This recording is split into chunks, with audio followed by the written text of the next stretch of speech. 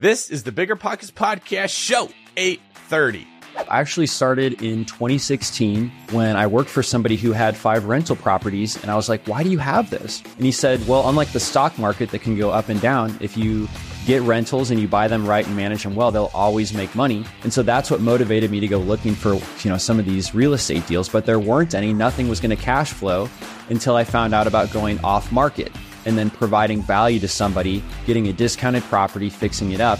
And so that's actually led me to $2 million in rentals that I have today with $1 million equity position. What's up, everyone? This is David Green, your host of the Bigger Pockets Real Estate Podcast, the biggest, the best, and the baddest real estate podcast in the world. Every week, we bring you stories, how-tos, and the answers that you need to make smart real estate decisions now in this current market that is ever-changing. And we have a great story for you today. Joining me is my overly eccentric co-host, Rob Abasolo, who is either being a mime or doing ASL for those who are watching on YouTube. Rob, how are you today? Oh my gosh, dude. I got home at 4 a.m. last night, and now I feel like I'm on vacation.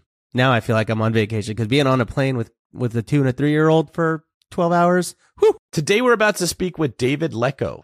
He's going to be describing the strategy that he's used to build a $2 million portfolio with $72,000 a year in cash flow that he started with only $4,000. Yeah, it's crazy, man. And on top of that, little fun fact, he's also the founder of Deal Machine, which we didn't really talk about in the podcast today. But yeah, he's got a really cool story and really breaks down, really everything from the beginning. I think it's going to be encouraging for a lot of people to hear his story. Absolutely.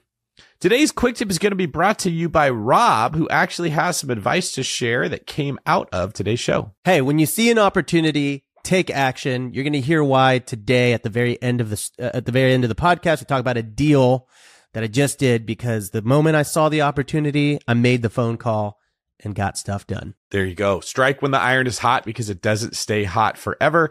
And as we know, decisions are made based on emotions and emotions change. So when you've got the right opportunity, don't waste your shot. Much like Eminem said, you may never get it again. Passive income without the property headache? It's possible. There's a way to invest passively in real estate and get monthly income without any tenants, maintenance, or property management. The wealthy have been doing this for years, and if you're an accredited or high net worth investor, you too can collect cash flow without the headaches that come from owning rentals. How? By investing in a private real estate fund with PPR Capital Management. PPR's co-founder, Dave Van Horn, wrote the book on real estate note investing for BP. But he's not just investing in notes. Dave and his team also have an extensive background in commercial real estate. And with PPR Capital Management, they're strategically investing in both notes and commercial real estate nationwide. With over $500 million in assets under management, PPR has provided individuals with a steady source of truly passive income since 2007 without ever missing a payment. Check them out at investwithppr.com. Again, if you're looking to get monthly passive income from an experienced team with a strong track record, go to investwithppr.com today. What's better than low money down? No money down. Now through Rent to Retirement, you can buy a brand new construction turnkey rental property for no money down. Wait, hold on. This can't be right. I need to double check with Zach, Rent to Retirement CEO. Oh, hey, Rob. Zach, how the heck are you selling turnkey rental properties for $0 down? It's not that complicated, Rob. Rent to Retirement has new construction properties up to $20,000 below retail prices. We also have investor loans with rates as low as 3.99% and down payment options as low as 5% or sometimes even zero money down. You get all the cash flow, appreciation, and equity for as little as zero money down. That's an infinite return. Oh, wait. Let me get on this before we tell it to the whole Bigger Pockets audience. Just head to renttoretirement.com. That's rent-to-retirement.com or text REI to 33777. That's REI to 33777 to learn more about how you can get started investing with no money down today. Get your next new construction property at a steep discount or invest with no money down. Head to renttoretirement.com today. You might think you want real estate, but that's not true. What you really want is passive income. With new investors struggling to find deals or get enough money to buy them and veteran landlords tired of the constant tenant phone calls, is there a better alternative?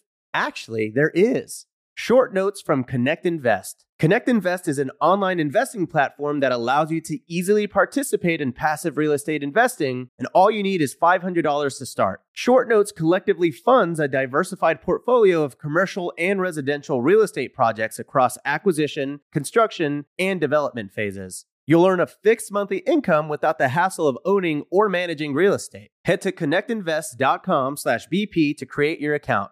Fund your digital wallet with at least $500. Select from 6, 12, and 24-month short notes with annualized return rates up to 9%.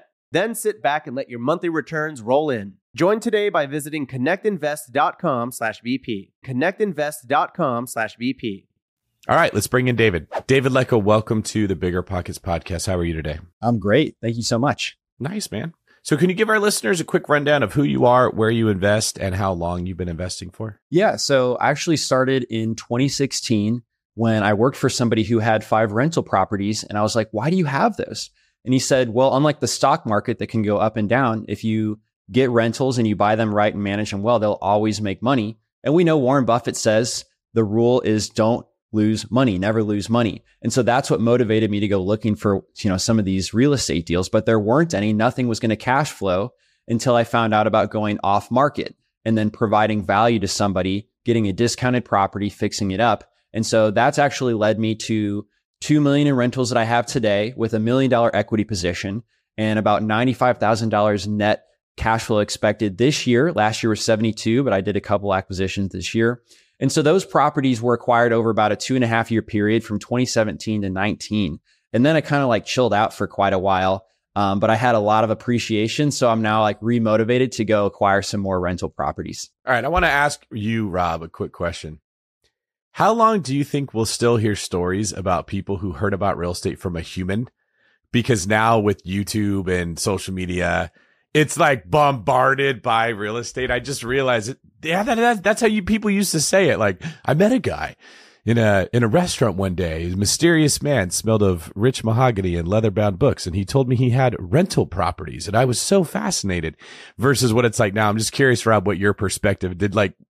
Do you think that anyone will ever hear about real estate from a human from this point forward? That's very funny. I was legitimately just thinking about this because everyone that I follow on Instagram, they are all real estate people. And so it's all here's 5 rental strategies you need to perfect in 2022. Here's how to make $10,000 cash flow.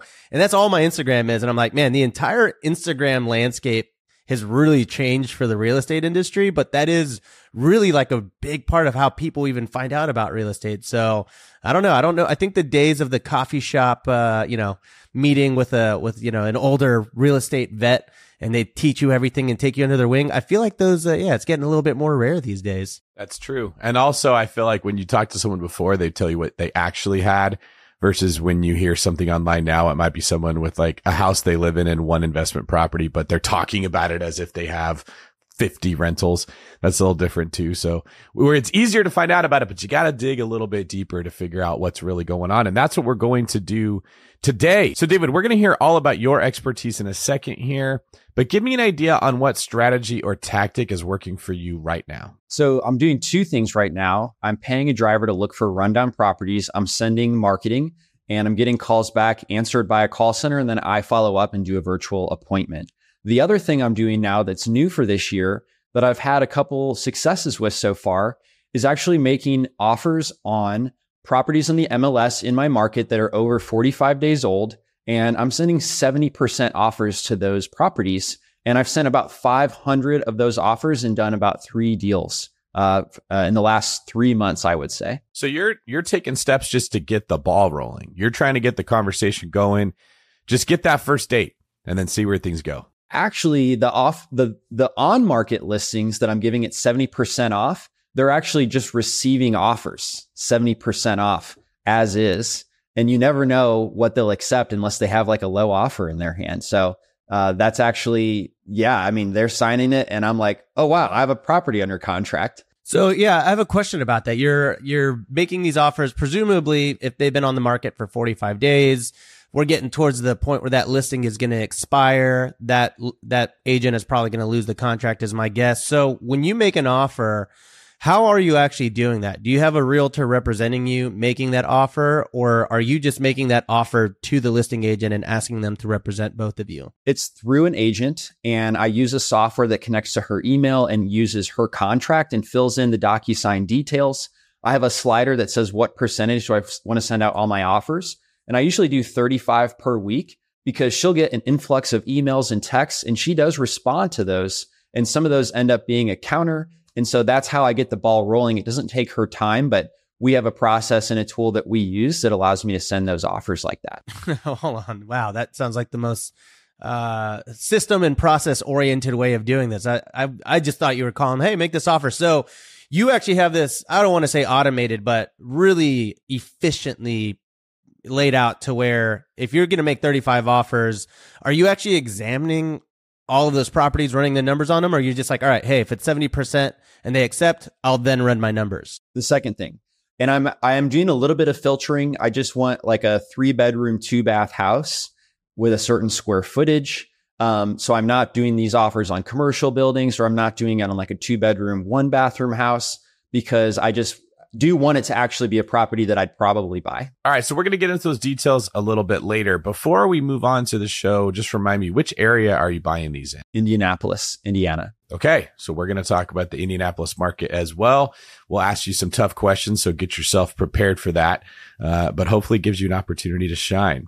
So let's start with a story. So tell me about a moment before you found real estate when you knew things had to change. Man, my life was actually horrible. I'm working for this company for 2 years on a product that I actually built before I ever worked there. And I sold it for $10,000. Now, it was a recruitment tool in another industry. And the reason why I bought it is because there's advice from Gary Vaynerchuk, for example, that says you shouldn't take the most expensive, the highest paying job. You should actually go work for somebody that you want to emulate. And so that's exactly what I did. So I sold this tool I built, and it was a low cost. And I was getting paid $55,000. And on the first day, the CEO says, hey, David, please don't share what you make with anyone else on this team, because nobody else makes that much. And I was like, man, I don't even feel like that's that much. I took a $20,000 pay cut to get here. And I did, though, really like working a ton. And I'm working a ton. I'm the software developer. I'm the tech support. I'm the trainer. When there's a problem, like, I'm not actually having anyone else be able to do those things. So there's no backup. So I'm actually the most technological person that they have. And this culminated over 2 years. I'm learning a lot. But there was always these times where I'd take my computer to the bar with me if I was going to go out with friends, because something's going to come up. I want to be able to fix it instead of have to drive home and come back. And I'm at my best friend's wedding, and I'm actually in the wedding party. And I leave the reception because I got the call. Something is wrong. And I'm out in my Honda Accord, 10-year-old Honda Accord with my hotspot, and I'm fixing this tool. And I was like, man, he was upset. His wife was upset. I felt terrible because I'm missing the reception. And I knew that something had to change. And I knew that the owner of this company of mine had these rental properties. And so I knew I needed to start taking action towards making a change, towards finding an off-market deal. And at the time, he said, well, he bought these properties in 2009, which was a great buying opportunity. And I was a little bit discouraged by that. It wasn't his intention, but I looked at the market and I couldn't find anything that would cash flow. So thankfully, I went to a meetup and found people that were doing deals all the time. So that's when I realized, you can't just time the market. You've got to find deals in whatever market condition exists. You've got to figure out how to find good deals in all those conditions. So you went to a meetup and you said people are doing deals. I mean, as someone that didn't know anything about real estate or not all that much, right? You go to a real estate meetup and you find out that people are doing all these kind of things. Like, what kind of deals were they doing? And then were they all doing so many types of real estate that it was overwhelming? Like, what was that first experience even like? Well, it was pretty awesome because they actually had a prize that was a random drawing for all the attendees. And I won the prize. It was an iPad. And I thought, this has got to be a sign. I'm not super spiritual, but this definitely doesn't feel bad. This is great. I won this iPad, and I immediately sold it for $500. And I used that to start sending postcards to distressed properties. I remember there were people doing a lot of stuff, but the prevailing theme was wholesaling. I love this. Okay. So what you're saying is if somebody's having a hard time getting started, they need to go to events, win prizes, and then pawn off the prize to get the capital C to get started. Correct? Yeah, exactly. I love it. I love it because instead of just having an iPad where you could log into Netflix and hang out and do nothing, you're like, all right, look, I could have this iPad, or I could just, I mean, it's basically a free $500 that I can use to experiment and just do random things with in the real estate world and see what sticks. And so somehow you land into the postcard world. How did you even learn about that? There was definitely a blog post on Bigger Pockets that I saw on Driving for Dollars. And the unique aspect of it was this person was putting the photo of the house on the envelope.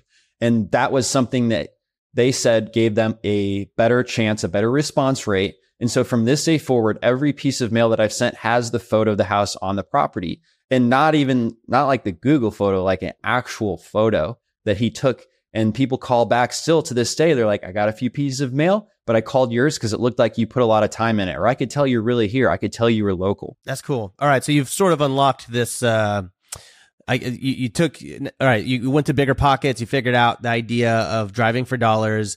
You've unlocked sort of a really great entry point into your real estate career, and it seems like it's working. How did that feel emotionally for you, for it to start clicking? Really, I mean, it seems like at a relatively soon into your career. Yeah. Well, there was a period of time where I was just looking for the rundown properties and I wasn't sending out the mail yet. I was prepared for it. I had the money set aside for it. But what I was focused on was finding the properties. It was so much fun driving up and down and just like picturing myself buying this property, and it felt really awesome. And 2 months into that, I had a nice list on a tablet of paper, but my stomach sank to the floor when I saw one of these properties had started construction. So I went home, looked up. Sure enough, this property actually recently sold, and I looked up the price. I wasn't an expert on numbers, but I felt like it was way lower than, what I would have even felt comfortable offering. So I knew that could have worked for me. And I had this terrible feeling that I didn't even reach out yet. Spent so much time just thinking about these homes that I wasn't following up. And I realized humans have a lot of follow-up issues in general. And I needed to start, nipping that in the bud and doing something. So I went to go put those letters together with the photos. And that's when I realized like putting letters takes a long time. And at the time you couldn't send out mail one at a time. You had to buy a minimum of 200 with some mail house. And so that's what left me doing them myself in my basement, which took quite a bit of time. And so that was the next struggle for me. But I'm glad I did it because I didn't have a ton of money. And I heard over and over that Driving for Dollars is the best list. Well, there's something ironic about the fact that you were making this list on a tablet of paper instead of like an iPad, an electronic tablet. So, so that's pretty funny. So you kind of find this house, you find out it's the one that got away, but not really because you never even tried to get it to begin with. And then you get into this like time suck. At this point in your journey, was time something that was very important to you, or was that the beginning of your journey where time is all you had? Like, tell us about the emotions of that time in your real estate career. Well, as you know, I was working a job that was time consuming. I don't know the exact hours, but it had some flexibility during the day, but it required lots of stuff at night and random times when people were using the software and I would need to go and fix it. So I was feeling quite burnt out. I did enjoy driving around, but when it came time and I realized like how time consuming this was, it just didn't feel like I had time, working 9 to 5, couple random things for work in the evenings. Now I have to not only go out and look for properties, but I got to put them together. And there's not enough time left to go hang out with friends, to go, eat dinner or anything else like that I needed to. So I was definitely feeling like the candle was burning at both ends. Yeah, for sure. I think a lot of people feel that way, especially at the beginning of the real estate career. If you're working a 9 to 5, or if you're working any kind of job, and then when it's over, you still have to do the real estate stuff to get that going as well. So at this point in your career, did you have a very clear why defined, like your mission statement? Did you know what you wanted? I know that you missed some important moments in your, the best friend's wedding and everything like that. But had you already defined what your why was? I'd missed some important moments. I also noticed the owner of the company I was working for and learning so much about didn't put in the hours that I was. Now, I got the sense he did at the beginning, but I wanted that. I didn't want to have to work so much for a small salary that I couldn't even talk about. I wanted something more. It was definitely, I wanted time freedom, but it probably even goes back to like high school where I saw some kids had these really cool cars and I wanted that. I wanted more than what I had growing up. And so I was driven by those two things. David, when you look at why you were driven for time freedom, can you trace it down to a specific event that happened in your life, an experience you went through, something you witnessed? I think a lot of us would like to have time freedom. We would rather not have to work for somebody else. But if you're lacking the motivation to get out there and make it happen, because it comes at a price, as you well know, you give up a lot of security. You maybe work more hours in the beginning when you're trying to build that. What do you think about your story specifically led to you having that fire that you were able to use to get over the hump? My dad worked at a telecom company. He had a friend that was a contractor. I didn't really know what that meant, but they were buddies. And that friend was not only a contractor himself, but he owned a contracting business. So he would place people in different companies like this telecom company, and he would make a portion of their earnings as well. And I met him at a breakfast with my dad. He gave me a book called The 4-Hour Work Week. And so that book taught me that you could build a business so you can earn income that's not limited by how much time you put into it, as long as you're the one who's actually setting up the business in the right way. That has to be my moment where I knew there was a better path than what I had been exposed to in the just W-2 world. All right. So what about that quest for time freedom led you into our world of real estate? Well, it seemed like rental properties were pretty stable. If they were never going to lose money, if they were always going to appreciate as long as you manage them well, it seemed like the more rental properties I get, the more secure salary I can have. Like where a business might have fluctuations, that was intimidating to me. But a rental property is physical. You could touch it. You could see it. You can rent it out for a certain price. And then when I went to the Federal Reserve graph on rent rates, I saw that it never went down. Even in 2008, it stayed constant for a year and it kept climbing up. So that's what seemed like it would give me the security, the most secure way. It wasn't that you heard someone else talking about it or you heard it on a podcast or a YouTube channel. Like, was there a certain influencer that caught your attention, or did you just sit down and logically think through real estate makes the most sense? The time when I figured out real estate would make the most sense was the boss that I had at the final job that I had 5 rental properties. And I asked him, I said, I put my money in a 401k. Why do you invest in real estate? And he told me it's because you'll never lose money as long as you buy them right and you manage them well. And I had seen my 401k go up and down and felt like I had no control. And the feeling of control is just like such a good thing. So I knew that that was something I wanted to go after at that point. Yeah, man. So let's fast forward a little bit. You end up, you go to this meetup, you sell the iPad, you get your postcards out. One of your dream deal gets away, and you realize I got to take action. So where did that actually culminate into your first deal? Like, tell us about how that first deal actually took place. Yeah. So I got a phone call and he says, hey, I'd like to get an offer on my property. And I just knew after putting in 300 properties over the course of 6 months that it must be this small house I remember with a blue tarp over the entire roof. I just knew that was probably it. And when I looked it up, sure enough, it was. And I didn't know what to actually say next because I had never done this before, Rob. And I just said, well, how about I meet you at 6 o'clock? So I got off the phone as soon as possible. And once again, when I met him at 6, I didn't know what to say. I didn't know what to ask. I said, well, let me just take some pictures and I'll just ask you about things that I see while you're walking me through the house. And then it wasn't a very big house. It was 600 square feet. But I took the photos and then he said, how much will you offer? And again, I didn't know. So I was like, I'm going to get back to you 24 hours. I'll have an offer in front of you. So I went home and I was going to offer $10,000 for this house. Now it was in rough shape. I found out later that he thought I was just going to demolish it, but I ended up repairing it. I'll tell you that. I actually remembered this episode on the Bigger Pockets podcast where they said, if you don't feel like you're uncomfortable making this offer, if you don't feel like you might be offending them, you're not offering lower enough because there's going to be problems you're going to encounter. And if you don't leave yourself the profit margin, you're going to find yourself in a bad place where you own this deal that you're upside down in. So instead of offering $10,000, I remembered that and I offered $4,782. Now it was specific because I felt like that would help him see I approach this in an analytical way. I actually looked at some of the comparable sales by square foot, and then I subtracted the cost of everything that I knew I needed to do in that house, which was pretty much everything. And then I did subtract $10,000 for my profit, or in case something unexpected came up. And I showed him that transparently. I said, this is how I got to your offer price. I can make you this cash, because I actually had $4,000. And he waited a day. I got nervous, but he just said, ultimately in a super calm voice, I'll accept it. Let's go forward with it.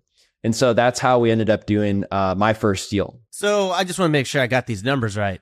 You offered $4,750 for like an entire house? It's 600 square feet.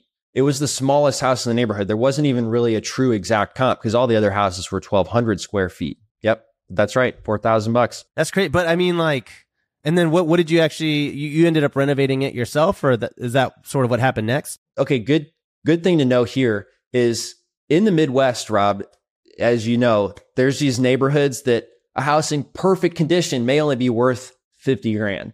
And so you can get in trouble investing in these neighborhoods, because you buy a house for 4,000 and you put 45 into it. It's like, okay, you don't have like a deal. That's just like a house. And so a lot of times it takes more than 45 grand to repair one of these crazy things. But I thought this one could be worth 100 grand. And so my plan was get 4 no interest credit cards. I applied all on the same day, because I was like, let me do it all at the same time. Maybe I could trick the credit bureau so they don't know I have all these other cards. And so, yeah, I did $65,000 renovation, and then I rented it out for like $99. It's rented for $1,200 now. But that's how I ended up doing it. I still own the property to this day. Cool. So when you took out the credit cards, I mean, it's not like you can just swipe your card to like pay for vendors and stuff. Were you doing like a cash advance? Like, did they send you a check that you could deposit into your account, or what? I think those are really good. I didn't know about those. The contractor that I found would actually let me swipe a credit card, yes, on his Square account that he could use to receive payments. Now, he did charge me the extra 3% fee, but that was the only option I had. Oh, well, you'd probably pay that regardless, even on a cash advance anyways. So, okay.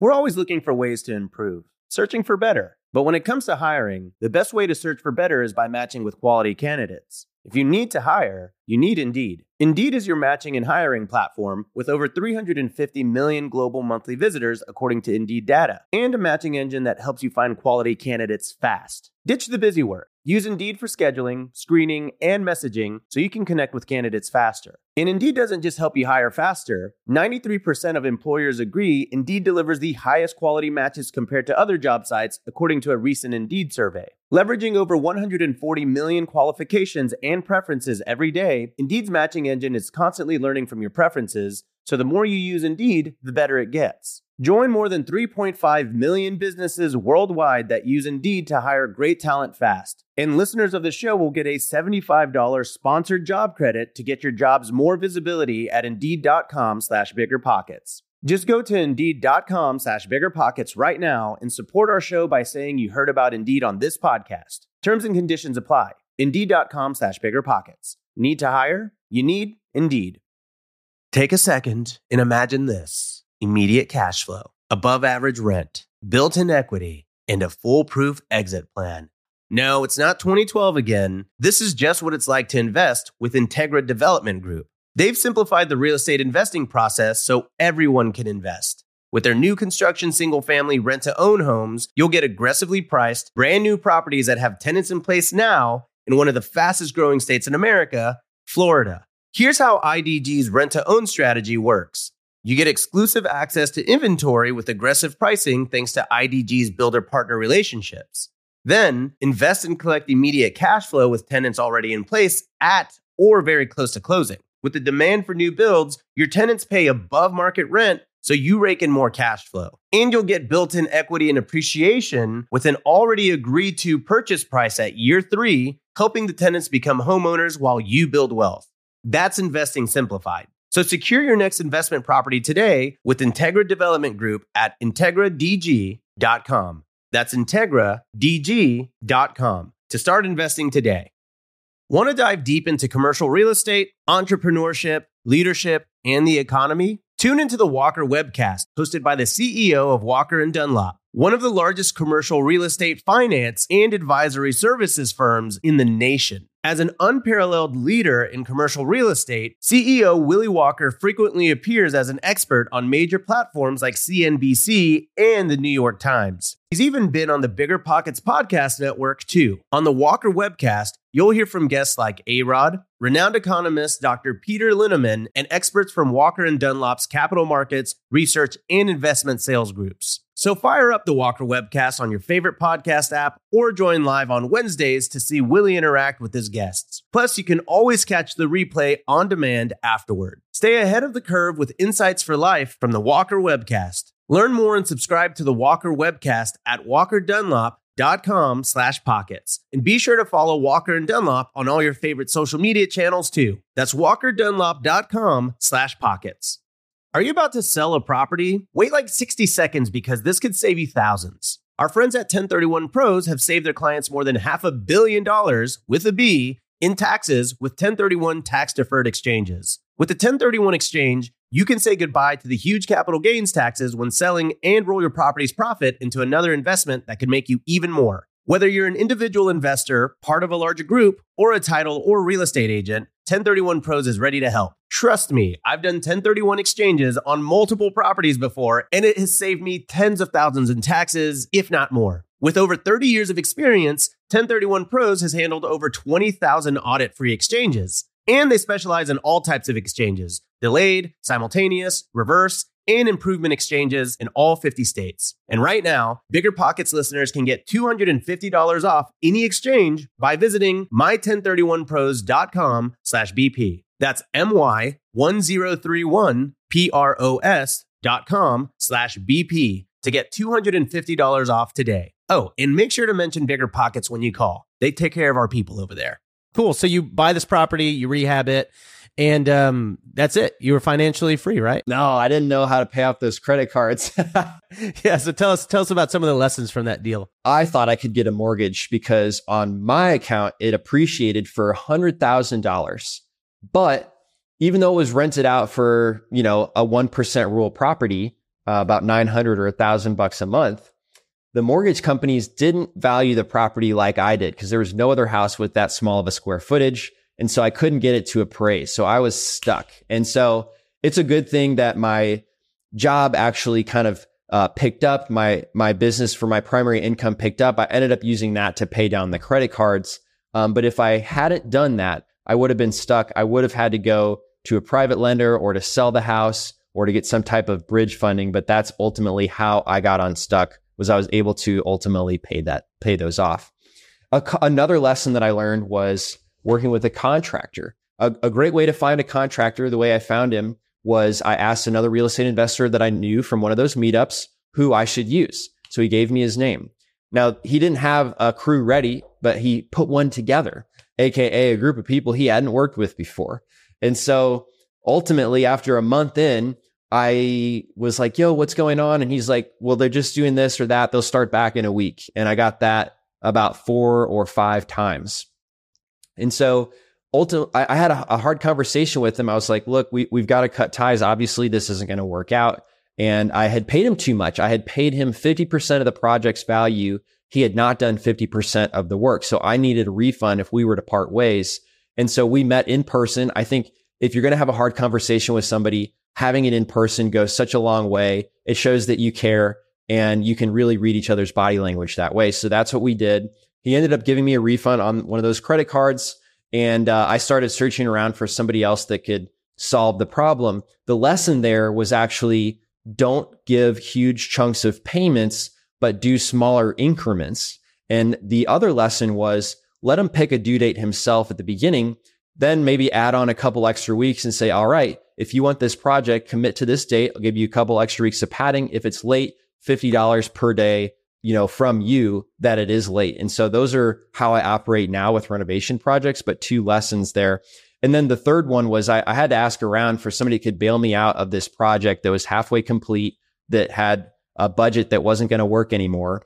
And sometimes real estate investors have a special guy that can bail you out. So when you need help, start talking with other people. instead of just trying to figure it out yourself. So those are 3 lessons from that first deal. Yeah. Yeah. So going back to that second one about the timing, I mean, David, you kind of have a trick of the trade here. I mean, I don't know if you still do this, but didn't you used to bonus your contractors based on if they hit their deadline? So you would say, hey, if you hit this deadline and you actually get done in time, I'm going to give you 1% more or something like that? Or did you fall out of that strategy? How could you possibly know that since you never read any of my books? This is impressive. Well, I read the one book. I read Burr, and I am in the first chapter of Pillars, which is not out yet, but it will be. Right on, man. Yeah, that's exactly what I would do is. David, I like that way more. You like what way more? I like the bonus for completing it on time. And I think people would be really motivated by that. So here's what I would do. I realized there was a bit of a power struggle going on. And when I say that, I don't mean in an unhealthy way. Just human beings have different incentives, right? When we are an investor, our incentive is to get the work done as fast as possible, as cheap as possible, and as well done as needs to be done. The contractor's job is to get as much money as they can, take on as many other jobs at the same time as they can, and be held the least amount of accountable. So they're going to take on all these different jobs. They're going to spread their crews thin. And what you get is this clashing of you said you were going to be done by X and them not wanting to tell you, well, I didn't bid this right, or I didn't know the details, or the guy that was supposed to be working on it didn't show up to work, or he ended up sucking, or I had to put him on another job because we didn't do that one right. So yours fell behind. You never get the truth. So what I figured was I just want to fight my way to the top of the funnel of priorities in their head. And so when we were discussing the scope of work, I would say, look, this is going to be a contract, which you should be familiar with because you are a contractor. And as a contractor, how long will it take you to do this job? And they would give me a time frame, say 8 weeks. I'd say, okay, what if I give you 9? Oh, yeah, that should be no problem at all. Well, it definitely shouldn't be because you told me 8. Here's the deal. If you get this done in 9 weeks, I will pay you what we agreed upon. And I gave you an extra week of some grace. But if you get it done at less than that, for every day that it's early, I'll give you a bonus of this much money.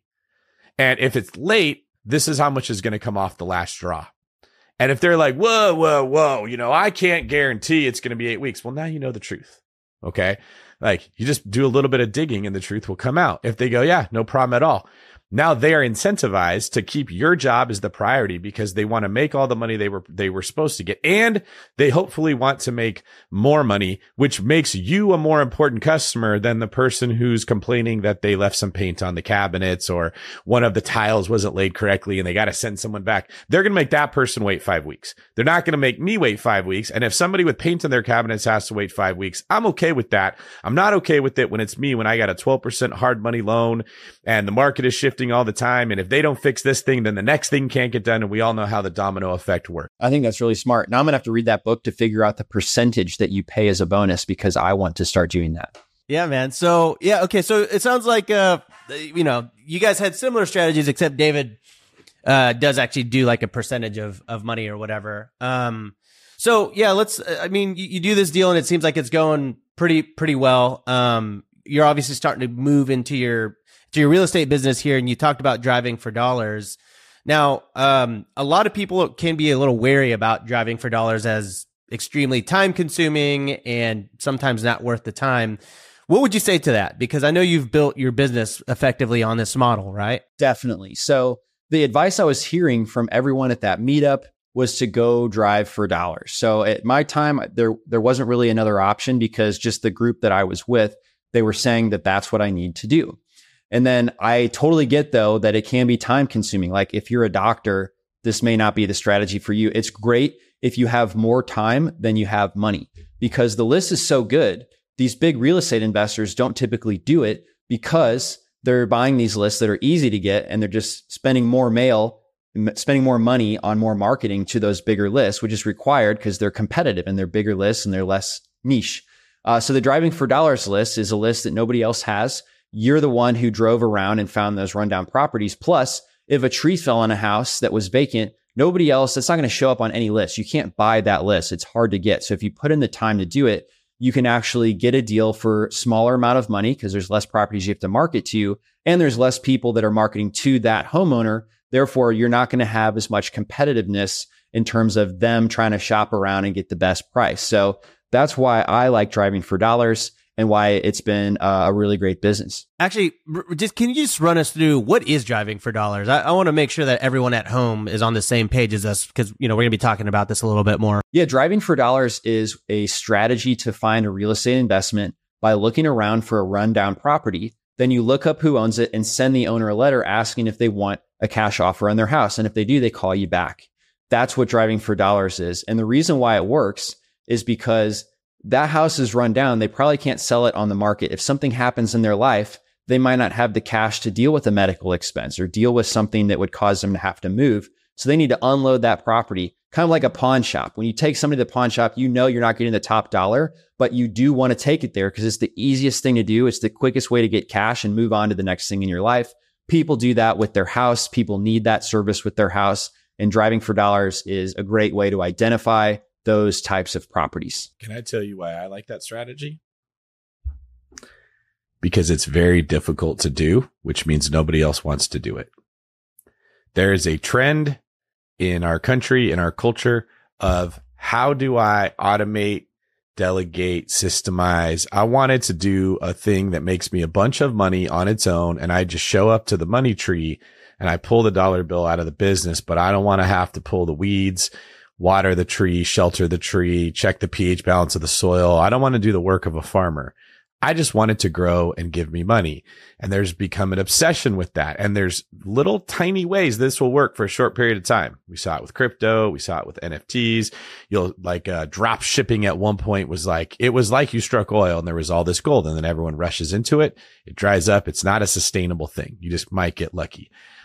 The popular way that most people are running businesses like you, David, is they are trying to automate a system that sends letters that look like they're handwritten, that hires somebody else in another country to oversee the job, that leverages out the answering of the phone and tries to qualify the leads, and then sends somebody else to the house to go negotiate with the person. And when it becomes easy like that, it just means everyone else can do it. And someone with more money, more experience, more resources than you will just do it better. And you end up chasing the same deals that everybody else is chasing, asking, how come these strategies that I heard people talk about on the podcast don't work? Driving for dollars cannot be leveraged. You can't pay somebody to go out there and just drive around and look for the right homes, at least not effectively. You have to go do it. And when you do that, you find the property that's not getting bombarded by other people. You find the lead that you actually have a chance to nail down, and you get to make the connection with that person. You get to go talk with them, build rapport, use all the skills that you've built, not some employee that is like, oh, I only want to do the bare minimum and I only want to get under contract if it's easy, and they can hit the layups, but they miss the tough shots.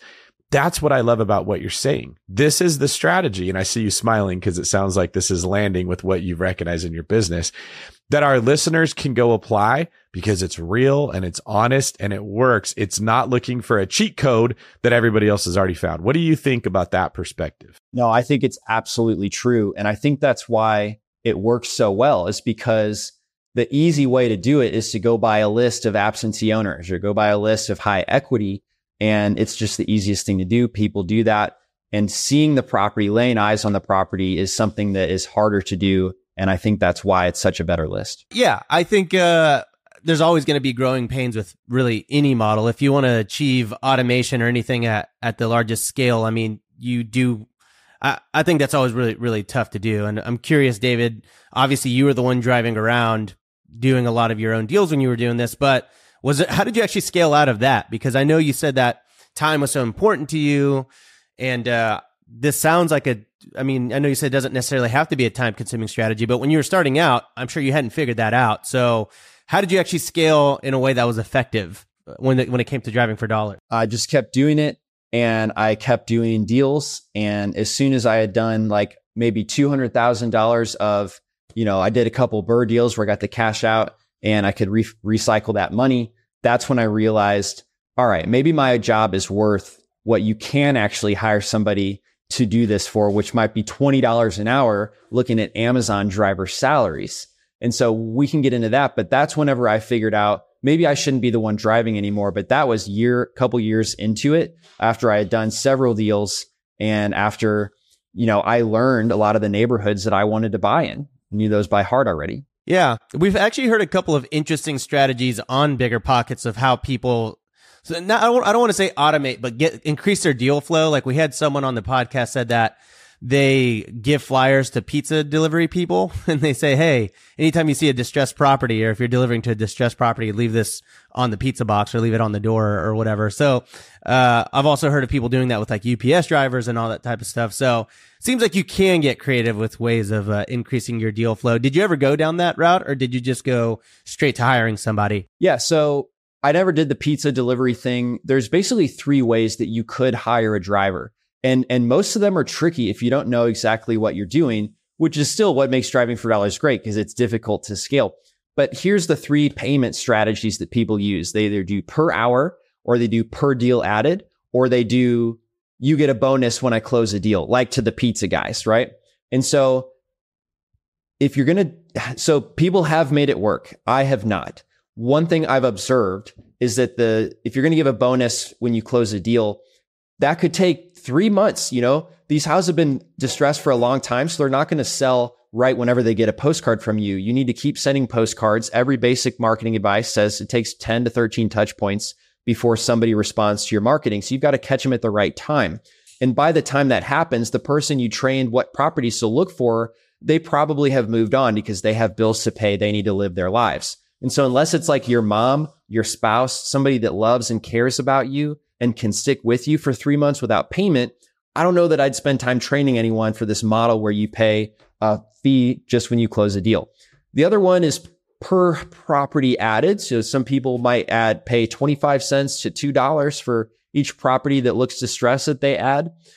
You could do that. It has worked. All 3 of these have worked, but I don't like that one because people like security of knowing how much they're going to make. And we think about jobs in terms of hourly payment.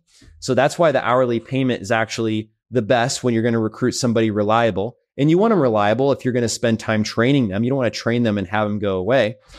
I posted a job on Indeed for hourly, and I got a bunch of people responding. So I set up 5 interviews on a Saturday, and every person actually did not come to the interview. I texted them. I was like, what happened? One person even said, oh, I moved to Florida. And it's like, wow, I felt so disrespected. It was a huge waste of time. So I knew I needed to change something. So I incorporated a test project. Now I posted the job again. When they applied, I said, please send me a 2-minute video, download this app that I use to look for rundown properties. It's free, no cost. Just add 3 properties. Text me when you do that. I'll Venmo you $10. And that really weeded out people. But if they did that, I knew they were tech savvy. I knew that they had read my instructions instead of blindly applying. I knew they were serious. So then I pretty much had 100% show up rate when I scheduled interviews. So finding them, I would incorporate a test project like that. And then $5 more than what Amazon drivers make is fair because the driver that works for you is going to actually be using their own car and paying for their own gas. So they will want to work for you because they love seeing that money that's a little bit more than what they could make at Amazon. And it's a good deal for you as well because they're paying for the car and the gas. And if I were to say like a couple more pitfalls, have a weekly meeting with this person to review the properties they added and make sure that they feel like they're a part of the team as well. That'll keep them going week after week and stick with you for a long time. All right. So we've covered the bottom of the funnel, the hiring and the delegation of how you're going to spread out some of the workload. What about the top of the funnel? How are you going to build this list of potential opportunities to pursue? So I actually was given the advice that if you find 100 rundown properties, that's about what it takes to get a deal. Now, as time goes on, I've had the fortune of working with a lot of people who scale their driving for dollars teams. And I noticed that it depends on your market. So if you're in a lower cost market, I'd recommend 400 to 500 rundown properties marketed 6 times each. And if you actually are in the more expensive markets like Seattle, Los Angeles, somewhere in New York State, you may need to add as many as 1,500 to 2,000 rundown properties before you get a deal. Now, if you're wholesaling, typically you're going to get 15% of that value of the property as an assignment fee. So you'll notice that even though you spend more time and money to get a deal in a high price market, you're going to make a bigger profit. But it's easier to get started in a Midwest market that's lower cost. You'll make a smaller profit, but it's easier to get started. Why is that? Is that because most people are attracted to the higher profit market? So you're just competing with a lot more people? Wish I had the answer. I just know what I observed. Oh, okay. Okay. No, this is a principle that runs throughout business. It's pretty good for us to talk about it. I talk to my team about this constantly, and this will apply to many things in life, but definitely to business. What I say is it's easy in, hard out, hard in, easy out. When you buy an online lead for a real estate team, like the David Green team, and we go to Zillow and we say, hey, we want to buy a Zillow lead, they're very easy to get what we call leads. People will say, hey, I want to know about this house on Main Street. They'll ask a question, but they're not reaching out to you because they want you to be their agent. They just wanted to know about a house, and they were forced to go through these hoops they had to jump through. They're very hard to close. You got to get a lot of them and put a lot of work in to close anything, but they were easy to get. When you go to an open house and you meet a person organically and they're motivated to look for a home and they're out on their weekend trying to find one and they haven't found a good agent, you build a stronger relationship with them, way easier to put those people into contract. This happens with a lot of things. The toughest markets to get your foot in the door in will make you the most money over the long term. The easiest markets to get into are easy for a reason. There's not as much competition. There's not as much demand, or there's a whole lot of supply, but you will make less money later. And it's just this idea of delayed gratification. It's not that one way is better than the other. It's just know what you're getting into. What's your experience like, David, with running the business when it comes to, the things that are easier to get the phone to ring, do they tend to have the smaller amount of margin in them? Yeah, I would say definitely the things that are easier to get the phone to ring have a smaller amount of margin in them. So the easiest thing, right, that I've ever done is pull a list of high equity properties to have 35% or more equity.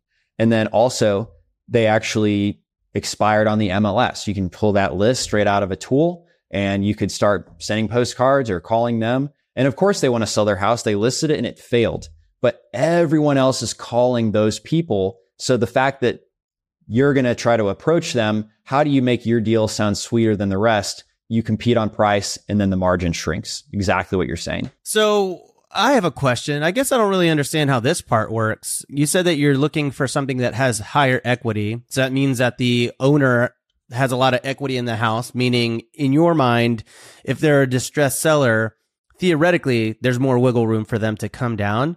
But how do you even figure out how much equity someone has in their property? I mean, it seems like that's private info now. Yeah. So I use Deal Machine to go look for these rundown properties. It has public info. It also estimates the equity they have on there. Just to be clear, when I'm driving for dollars, I don't even look if it's absentee owner occupied. I don't look at anything. I just look if it's distressed. I send the letter. But when David was talking about do easy things have smaller margin, I was using that as an example because separate from driving for dollars, I've pulled a list of just properties that expired on the MLS with decent equity. And it turns out a lot of other people pull that list too, so that the margins are smaller there. Sure.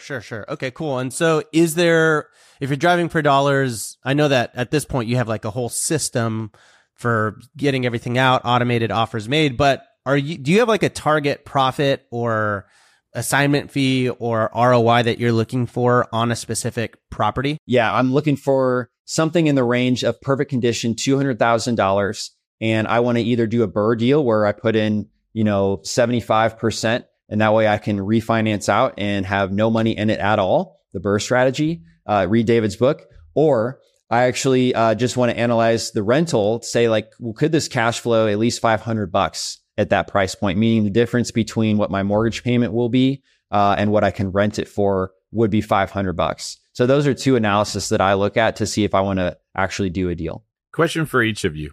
If you had an opportunity to be all in for zero money on a BRRRR and you're still having 25% equity. So house is worth $200,000. You're all in for $150,000, $50,000 of equity, but none of your own cash is left. You got it all out. However, it loses $150 a month in negative cash flow in the first year. Is this a bad deal or a good deal, and why? Let's start with you, David. It loses how much? You said $250? $150 a month. I'll say this: I wouldn't keep it if it was worth $200 and I'm $150 in, got all my money back out. I would sell it. I would never keep a property that loses money for myself. Great point. So you would just basically take that $50,000 of equity and you'd sell it. Same for you, Rob? Yeah, I don't want to keep it. I was just negotiating a seller finance deal last week or 2 weeks ago, and I laid out the numbers. I said, hey, man, look, this is going to lose on a long-term rental $200 a month. And he's like, well, the thing about rental properties is, other people are paying your mortgage. And so sometimes you got to take a small loss, but at the end of the day, like the appreciation and the location is all that matters. And I was like, look, I understand what you're saying. I don't go into any deal where I lose money. And so we renegotiated the terms to at least break even. Some people will do that deal. So I know I could be able to sell it, because if you own a rental property in San Francisco, a $3 million house may be only rented for $5,000. Like that doesn't even cover the mortgage payment, could barely even cover the taxes. But people buy them, just not me. Okay, so same question, but now the house is in a prime market in the country. It's worth $800,000. You're all in for whatever 75% of that is. Very nice location, but it's still losing $150 a month in cash flow. However, when you look at the principal pay down, you're paying off much more than the $150 a month. The appreciation is all but guaranteed. And you know that rents are going to be going up pretty significantly in the future because it's such a great area with less supply. What's your answer now on that same scenario, David? I still wouldn't do it because I don't want to have to babysit a property. I don't want to have to calculate how much of my active income I have to suck away to actually keep that property afloat. I want to scale properties, and the only way to do that is to make sure they all positive cash flow. I think I learned this from the cash flow game that goes along with the Rich Dad Poor Dad book, is you can't get out of the rat race if you have negative cash flowing properties.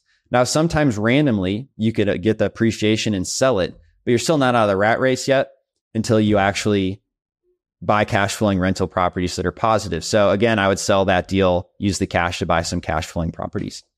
I really don't like to lose money on a monthly basis just because I've worked so hard to get my cash flow where it is. But with that said, I feel like you want me to say I would buy it. So I'm going to say yes. No, I'm just kidding. I see that there's a lot more hesitation in each of your answers, though. There was like, it moves the needle a little bit, right? Yeah, of course. I mean, I guess the caveat to that is like, I would take a deal that loses money if there's a clear path to not lose money. So let's say that I'm inheriting a tenant that's under market, like you said, and as soon as they move out, I can increase rents to not lose money, and that's going to happen within a year. Yeah, no problem. Like I can do that. But if it's like I'm inheriting a 3-year lease where I'm losing $500 a month, like, no, I would never do that. But if it's like, get a turn pretty quickly, then yeah, sure. So what if this property that we just mentioned at $800,000 can have a cost seg study done, and the bonus depreciation is going to save you $50,000 that year? Yes. Okay. Now, yeah, now you're asking a good question. I guess here's what I'm getting at. Are you losing money if you're only looking at the monthly income versus expenses, or are there other factors at play in the overall investment of real estate? Yes, 100%. And that's a very fair point. Because yes, I think if you knew that you were going to like you're talking about like Burr, flip it, get out of it in the next 3 years, and you've got a ton of equity in there, and you're only going to lose, let's say $10,000 or $15,000 in rents, but you're going to make $200,000 from that flip or something. Totally. I think at that point it would make sense. What about you, David? Yeah, I would flip it. I would make the quick cash. Unless it's making me money, $500 per month, I'm not going to keep it myself, but I still might do the deal if I was going to go ahead and sell it. Yeah. So what I hear you saying is that you would create energy through capital gains of a flip, and then invest that energy into the cash flowing real estate that that you can find somewhere else, right? That's right. I like it. Great stuff. Is this a preview? Is this the Blinkist of Pillars of Wealth? Wow, dude, you're getting good. This is scary good. I think I picked the right co-host. Look at this, man. That was really, really good. Yeah. And the book that's going to follow it. It's just an understanding that most people were taught how to buy real estate using like a training wheels model, which was just cash in, cash out every month. The cash flow was the only thing that we were trained to look at. But once you get into real estate investing, Rob, like you were just mentioning, you own quite a few properties now, you start to see that it's not quite that simple, that there's energy that's flowing in and out of these assets in many different ways. It could come in through equity that you bought at below market value, equity where you forced equity. The cash flow doesn't stay the same every year. Rents go up in some areas, or you can add units to properties to make them worth more. Certain areas tend to appreciate more than others. There's tax benefits to owning real estate. And then I think things also change if, like, let's say that David's business that he's running is bringing in $50,000 a month in profit. Well, now that $150 a month he might be losing isn't as significant as when it's like, dude, I'm on a tight budget. I got to get out of the rat race. And for the people listening, we're not all in the same position. And the part you start at is not going to be the part you end up with. So it's okay if your model and your blueprint doesn't look exactly like everybody else's. All right. So David, for the person who's starting off here, the real estate investor, who's the ideal avatar that should consider driving for dollars? I think somebody who's not got a lot of extra cash that they're willing to invest in marketing. I think that if you haven't done a deal before, it's a great way to learn your neighborhood. So the combination of those two things would be what I would recommend who should drive for dollars. What do you think, Rob? Yeah, I think this is going to make the most sense for the newbie. I mean, I think obviously anybody can enter this, but a lot of the times people who are already relatively established already have their deal flow established. Like they've already got their deal flow going from people that are driving for dollars. So it does seem a little bit more of an entry point for most people. With all that said, I just locked down a seller financed property driving for dollars as well, like a week ago. So, I mean, accidentally driving for dollars. I was driving in my neighborhood and there's a for sale sign with the flag on top of it that said seller finance. And I was like, well, hey, I'm driving and I'm going to make the call. And I made the offer. What a smart marketing strategy for that seller. That's a smart agent or whoever put that together. That's a great idea. Oh, dude, it was a dream. It was a dream. 3% interest, 10% down. I mean, 30-year maturity. I mean, he just doesn't want to pay the capital gains. And here's the best part, everybody. He has like 150 units in Houston, multifamily, and he's like, I'm wanting to get rid of them all over the next couple of years. And guess who's going to be first in line? This guy right here. I mean, you never know when you're doing the right actions and you're taking the right steps, what that's going to turn into. I think that's awesome. Now, David, these days you're cash flowing about 72 grand a year and you've got more coming.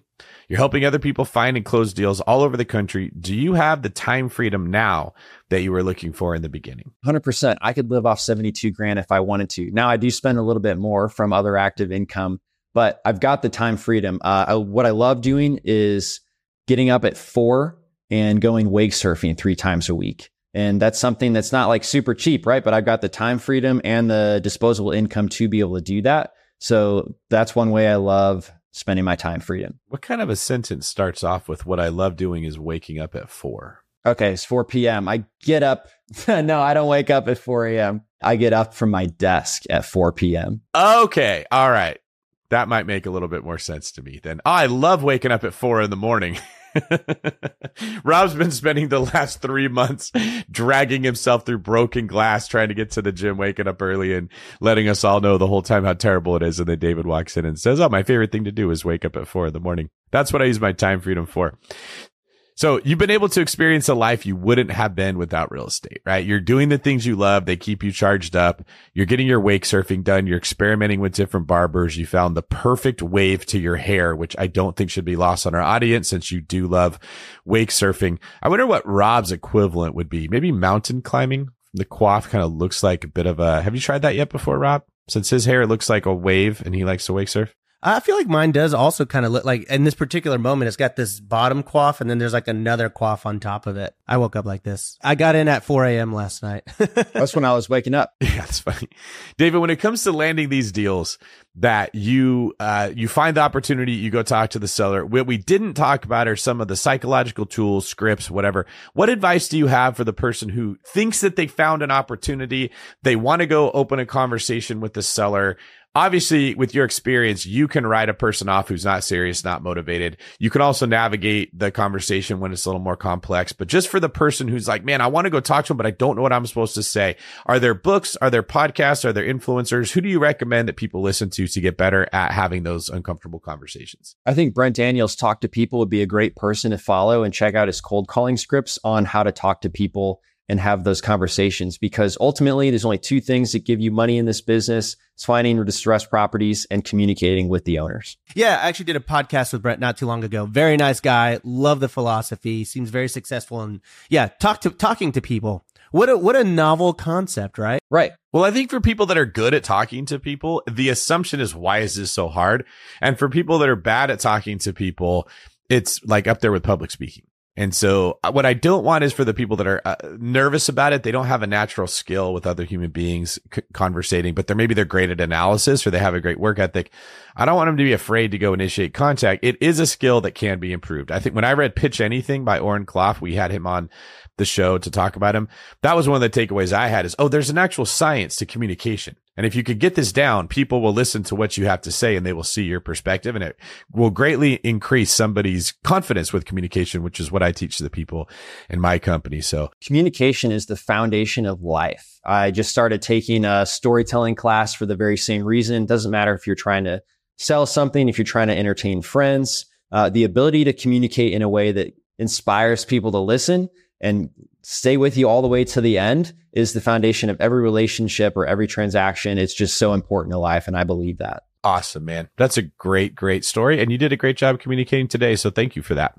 For people that want to communicate with you more, where can they find out more about you? Yep. You guys can follow me, Lecko, on Instagram. Or if you want to check out Deal Machine, get a 7-day free trial. We help people find distressed off-market properties and make sure they're communicating with those owners, which is so important.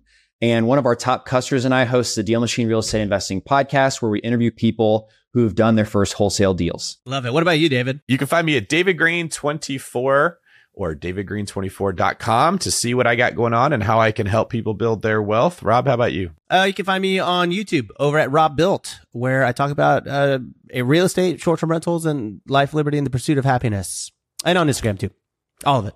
If you want the goofy videos, go to Instagram. If you got something out of this episode and you want to keep learning more, check out Bigger Pockets Podcast, episode number 781, where we have a roundtable discussion with Rob, Henry, and I on the beginner's guide to finding undervalued off-market deals in any market, episode 731 with Brent Daniels, or the Rookie Podcast, episode 241, where Salim Lee was interviewed, who went from being a line cook to a long-term investor with 32 wholesale deals. David, thanks for being here, man. Really appreciate you sharing your story as well as the details that you did. We will have to have you on again and follow up with how things are going. This is David Green for Rob, reading his second book, Abasolo, signing off.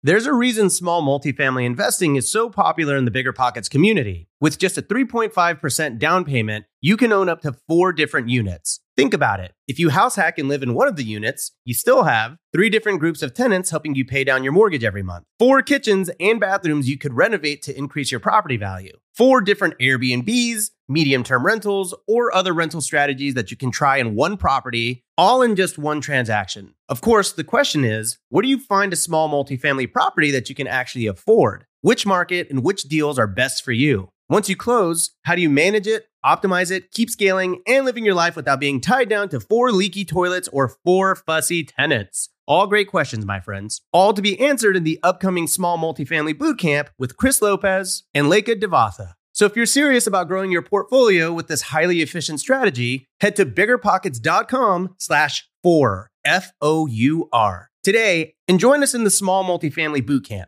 See you there. The content of this podcast is for informational purposes only. Past performance is not indicative of future results, and all host and participant opinions are their own. Investment in any asset, real estate included, involves risk. Use your best judgment and consult with qualified advisors before investing. Only risk capital you can afford to lose. Bigger Pockets LLC disclaims all liability for direct, indirect, consequential, or other damages arising from reliance upon information presented in this podcast.